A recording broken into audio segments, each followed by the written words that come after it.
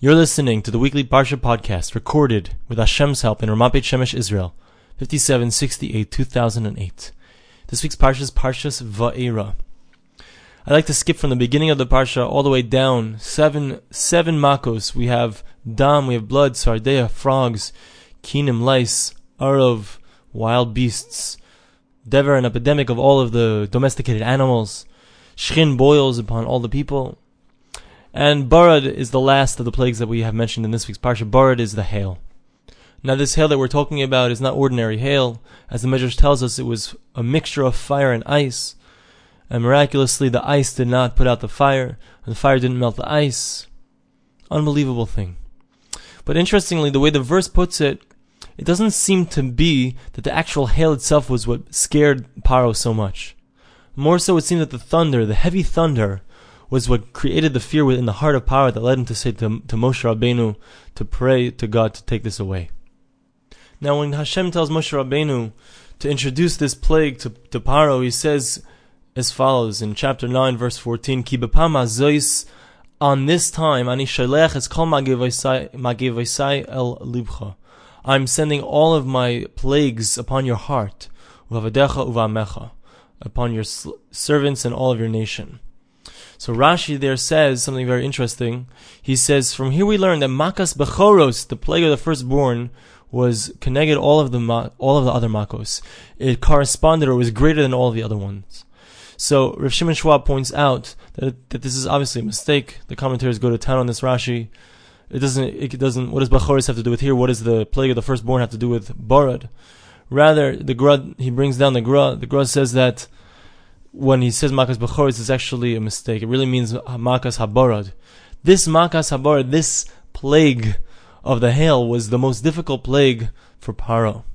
The question was, what was so powerful about this plague? And the second question is, where indeed do we see it was so powerful? So much so that it's greater than all of the other 10 Makos. The answer, says Rav Schwab, lies in the response of Paro to this plague. What does he say as soon as this plague begins? He says, Hashem HaTzadik, Va'ani va'ami harishayim. God is righteous. This is the same God that originally he said, I never heard of this God. But he said, Hashem is righteous, and I and my nation are evil. We see the power of this plague that had the ability to bring to power a recognition of the fact that he was completely wrong. He was evil. He was a Rasha. And Hashem was correct, and Hashem was righteous. Now something interesting I saw pointed out is that what was righteous here, what did he see the righteousness of Hashem here? Because Hashem had told him, you and your nation, if you're smart, you listen, because I'm going to send, Hashem warned them before that there was going to be this utter desolation, this utter destruction. And if they would have paid heed, the damage could have been avoided. But instead they didn't listen. And that's why Paro said that Hashem is tzaddik, Hashem is righteous, and I and my nation are rishayim, we're evil, because we caused this damage and destruction to ourselves. So the question that comes up here, and it recurs really throughout all of the Makos, it's not just by Barad, it's really by all of the places, is that we see that constantly there's this theme that Paro, he finally gives in, and he says he's going to send out the Jewish people, but then as soon as the plague is over, he says, forget it, I'm not sending out the Jewish people. He has a change of heart. Now, the problem is, what happens? Why does this happen? And if you'll tell me it's because God hardened his heart, specifically over here, at this point, by Barad, it says he hardened his own heart. It's not that Hashem hardened his heart, he hardened it himself. And it's also more difficult because here he himself says, Hashem hu atzadik, Hashem is the righteous one, and I and my nation are evil. Clearly he has recognition of the fact that he's wrong, and he's not doing the right thing. Why is it that so quickly he loses sight of that? And I think that the answer to this question really has very much to do with something that we've mentioned in the past, but it really bears mentioning again, because it's something that we need to really take to heart, we need to constantly hear. It's not enough to hear it one time. And that is that many times a person can see a message, can know something clearly, but as soon as the message is taken away from before him, it's gone. He loses it. A person can see Hashem's hand, he can see that God's taking part in his life, but as soon as it's gone, something bad happens, so then there's a question, where's God now? Only when Paro felt an imminent threat to his life, only when he felt that there was something that was going on right now that clearly showed God's hand, that's the only time that he was willing to say, okay, you guys can go. But as soon as that impetus was gone, as soon as the sting from the smack stopped hurting him, so then it was over. It was over. He lost it. And it's something that we have to face all the time. We get an inspiration, we hear a Parsha podcast, and it does something, it moves us, and we feel like we're going to change, we feel like we're going to be more connected to God, but as soon as the podcast is over, it's over. Or we have a moment of inspiration, we come to the Kotel, we come to Eretz Yisrael, to Israel, and we're really inspired, we really want to change, or we go to yeshiva, or something happens that inspires us. And it just doesn't happen. Nothing changes. We go through a Rosh Hashanah, Yom Kippur, and we're really ready to change our lives, and nothing happens. It doesn't change. How can we change? How can we take the lesson from Paro? Paro was not willing to change until the knife was mamish on his throat and he felt like he was about to die. That's when he was willing to say, Klal Yisrael can go out. Do we need that? Do we need to have the knife on our throats in order to change? So I saw a very beautiful idea brought down in Reb Chaim Shmulevitz's Sefer Sichos Musar. Reb Chaim Shmulevitz was the Rosh Yeshiva of the Mir. He was the head of the yeshiva in the Mir in Jerusalem. And he was famous for his Musar, his ethical teachings, and for his insight into human nature. And he brings down the following idea. There was a man by the name of Palti ben Laish, Palti the son of Laish. And he was supposed to be married to Shaul, King Saul's daughter. The only thing was that King Saul's daughter was actually betrothed to David, King David. However, King Shaul said that the betrothal was null and void.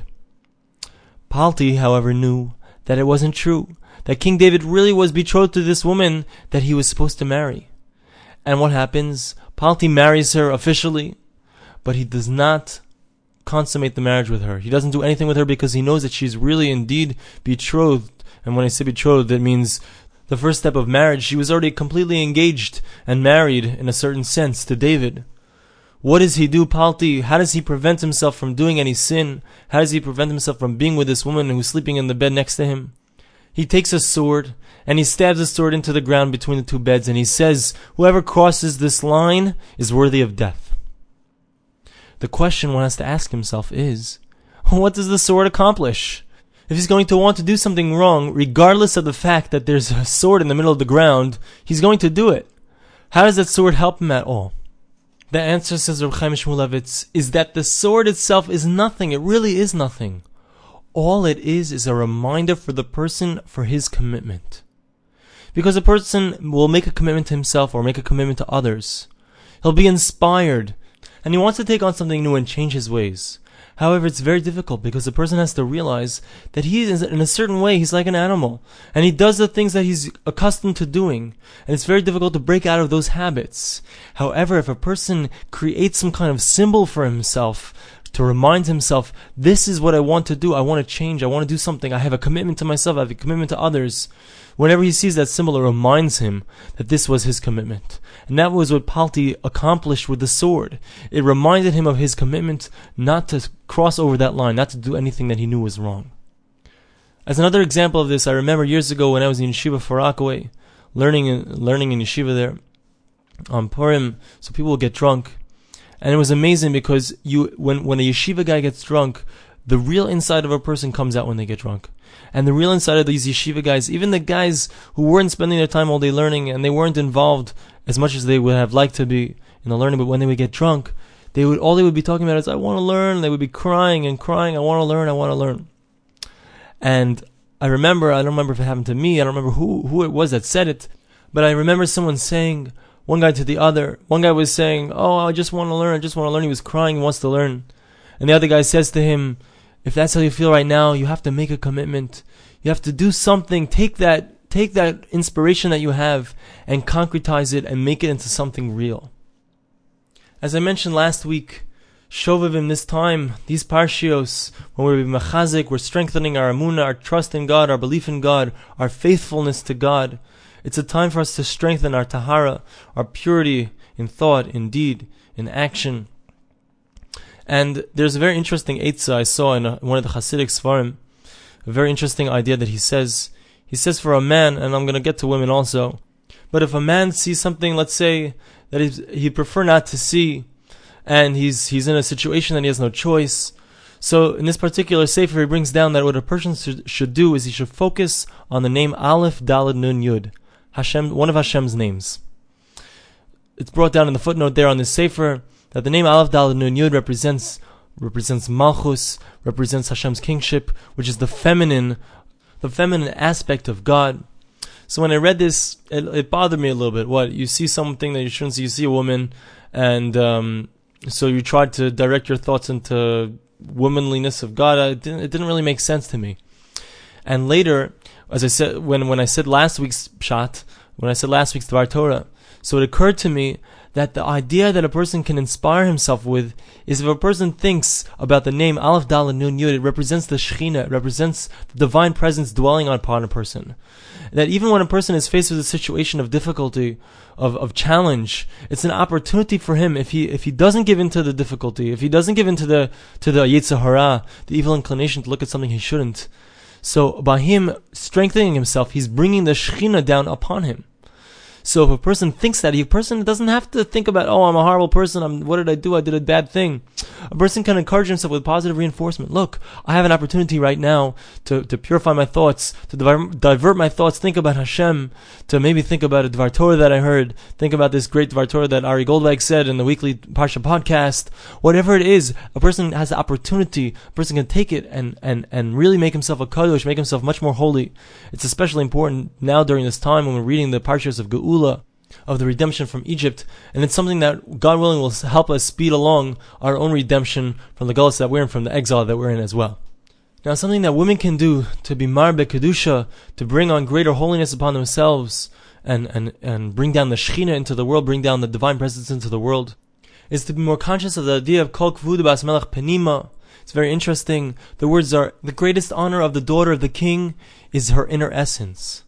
When a woman protects herself from the outside influences of the world, and she tries her best to be tzanua, to dress modestly, and she tries her best not to be too attracting. She's allowed to be attractive, but not to be too attracting, and she keeps herself humble, and she really values herself and doesn't cheapen herself.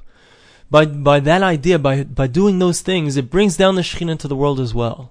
It's an opportunity for her to connect to Hashem and to raise the whole world along with her. Thank you for listening to this Dvar Torah. I hope you have a very good Shabbos and a very good week.